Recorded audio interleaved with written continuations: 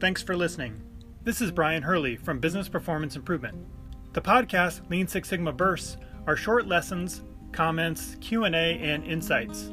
If you have a question, send your question through the Anchor app, and we might feature you on a future episode. Or contact me at biz-pi.com. Today I wanted to talk about project charters.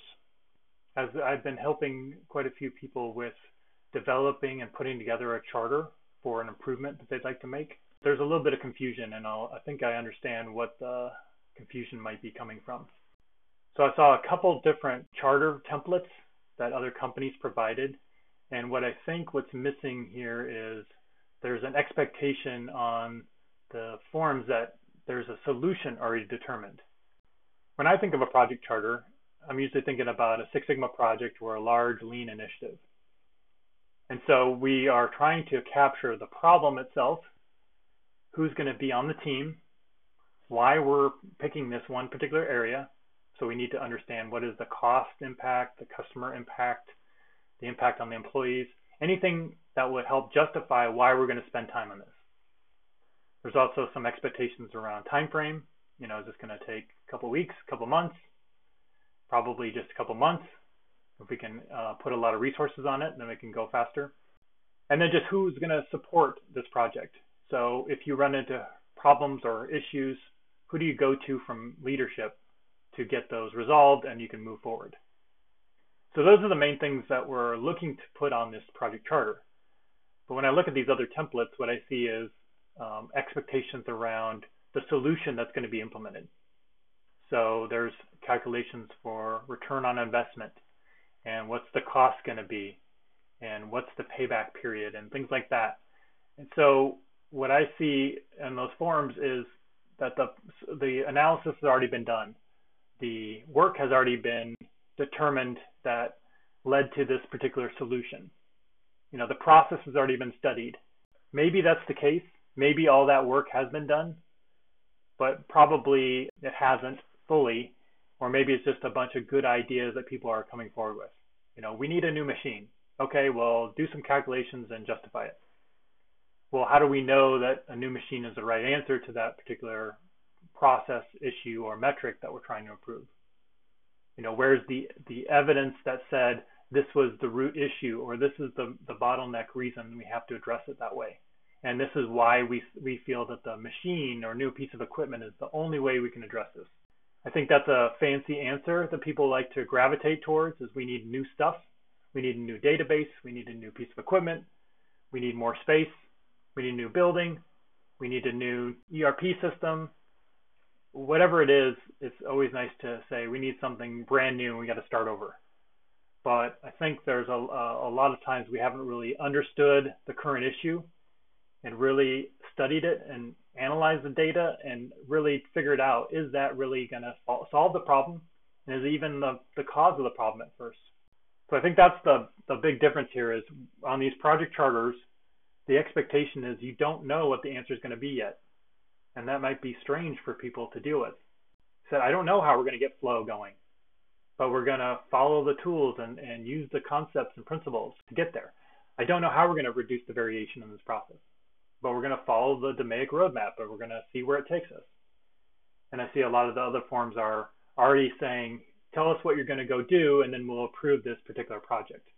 And so if you're involved in reviewing projects, I think that's a really important question to ask, is how did you arrive at this answer? How do we know this is the case? And what I would like to see or expect to see would be, we defined the problem, we evaluated the process, we studied the current state of the process, we talked to the people in the process, we looked at data, we investigated and came up with root issues or variation sources, and that led us to a bunch of different possible solutions. And based on the team's experience and knowledge and the work it's going to take, we feel like this is the best solution. But I think a lot of that usually gets left off of these forms and templates for doing a project. And all it is tell us the improvement that you're going to go do. So I think if you have an opportunity to look at these, that's where the tools of Lean and Six Sigma can come into play, is challenging how did we arrive at this? So when we go off and spend this money on that equipment, is it really going to work? And the more of that prep work and analysis that is done, hopefully the odds of that working out will be much greater. When you see that it hasn't done and they weren't performed, then we really want to challenge, is this going to work? Because maybe we're going down the wrong path. I've also found a lot of organizations don't go back and check. You put on here that you have a 6-month payback, and that's why we approved it. Well, what's the real data? Was it a 6 months? Did you get better than that? Was it only 3 months? Or probably it wasn't that. You were just trying to get it justified, so you have some really aggressive numbers for improvement, and then we look at the real results and it's not there.